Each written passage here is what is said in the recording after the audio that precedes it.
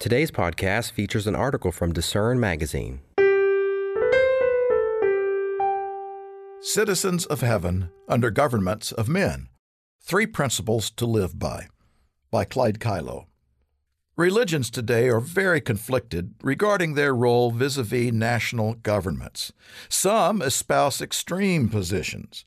For some, their religion is the state government. Others encourage their members to isolate themselves as distantly as possible from any relationship with the state.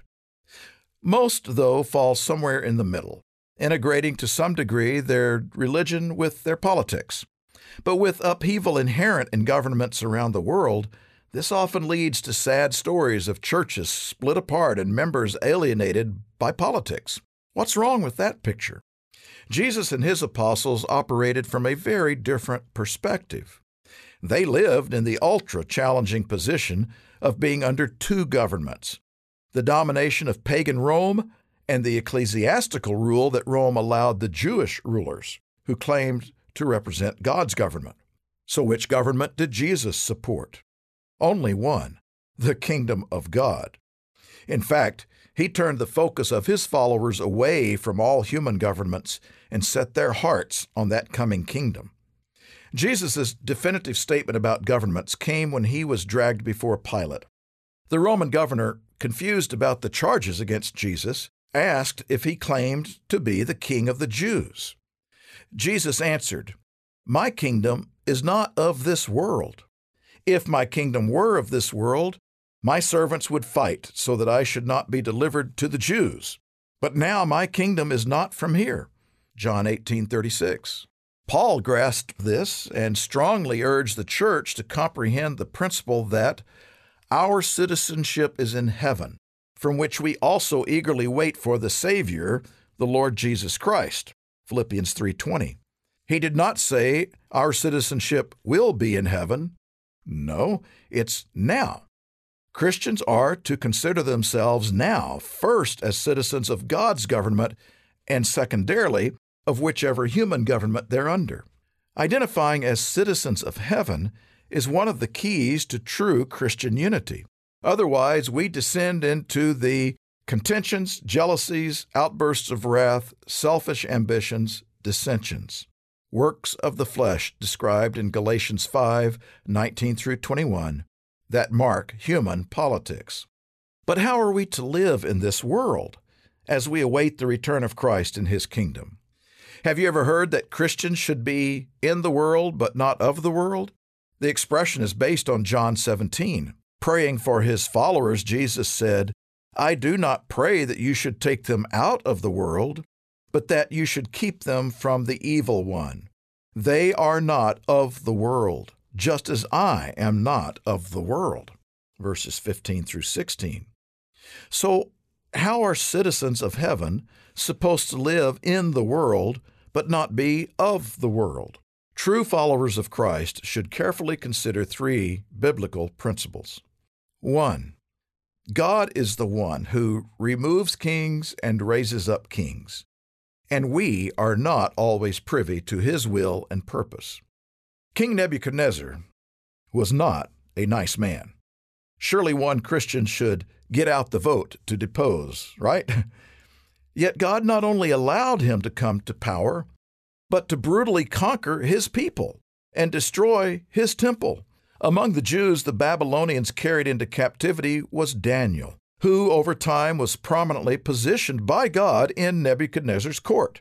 Daniel eventually interpreted 2 dreams for the king, and both episodes contain vital lessons for today.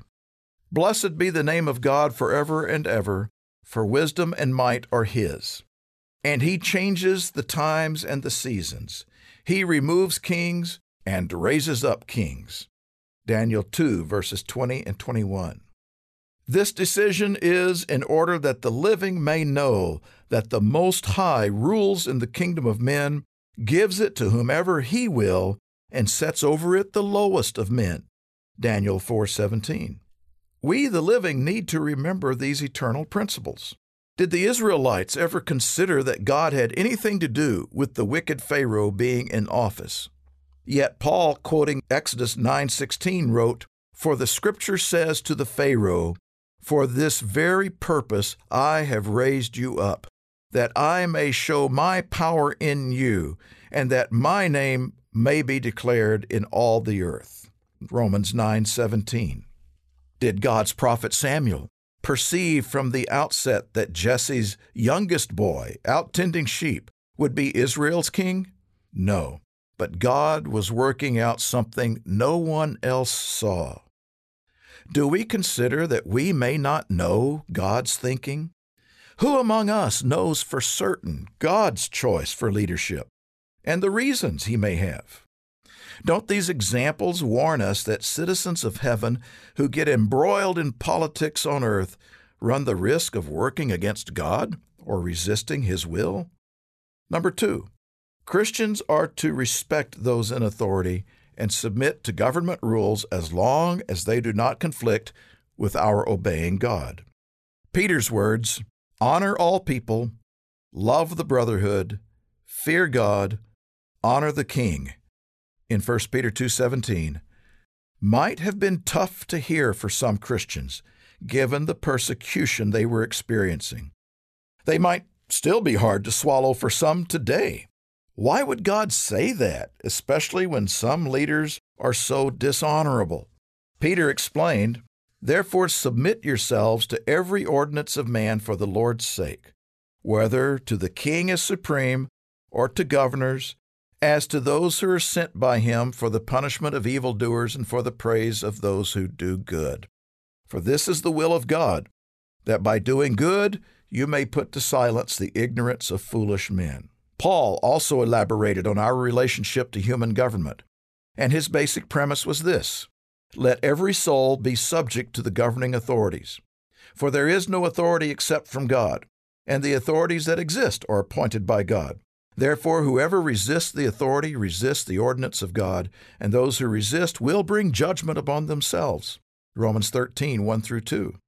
He used taxes as an example, paid in this case to a pagan empire hostile to Christianity, echoing Jesus' instruction to pay to Caesar the things that are Caesar's, and to God the things that are God's. Luke 20:25. Paul lived his own words, to render honor to whom honor. Paul was standing before the Jewish council that wanted to kill him. And when Ananias ordered someone to strike him on the mouth, Paul retorted, God will strike you, you whitewashed wall. But when others accused him of reviling the high priest, Paul quickly apologized, saying, I did not know, brethren, that he was the high priest. For it is written, citing Exodus 22:28, you shall not speak evil of a ruler of your people. Acts 23:1-5. It is God's way and God's will for His people to be respectful of rulers and obedient to the laws of the land. On the other hand, situations occasionally arise that force Christians to choose between obeying God and man.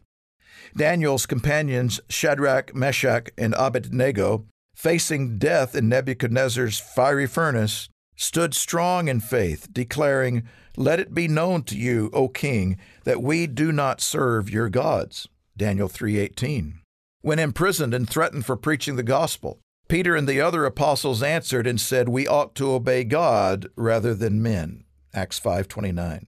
Citizens of heaven walk in these footsteps, respecting and submitting to the powers that be, insofar as doing so does not conflict with obeying God.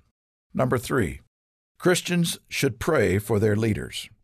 Therefore, I exhort first of all that supplications, prayers, intercessions, and giving of thanks be made for all men, for kings, and for all who are in authority, that we may lead a quiet and peaceable life in all godliness and reverence. 1 Timothy 2:1-2. This scripture is unequivocal, regardless of whose government we're under. Part of the gospel involves showing the world the source of its troubles, sin, and preaching repentance. Daniel even dared to call out Nebuchadnezzar this way, Therefore, O king, let my advice be acceptable to you. Break off your sins by being righteous, and your iniquities by showing mercy to the poor. Perhaps there may be a lengthening of your prosperity. Daniel 4:27. He respectfully honored the king, but boldly proclaimed the truth. No doubt Daniel prayed often, not only for wisdom, but also for his godless leader to do the right thing. Jesus and his apostles in the early church never tried to control the course of human affairs through political involvement. In fact, they distanced themselves from it, recognizing that man's governments can never bring peace to the world. Their hearts and energies shifted to the government Christ proclaimed and represented, the coming kingdom of God. But until Christ returns, he wants his people to, if it is possible, as much as depends on you, live peaceably with all men. Romans 12:18. By following these three principles, we can properly live under the unrighteous governments of man as ambassadors for Christ, 2 Corinthians 5:20, and as righteous citizens of heaven. Thanks for listening. For more information from today's featured article, visit lifehopeandtruth.com.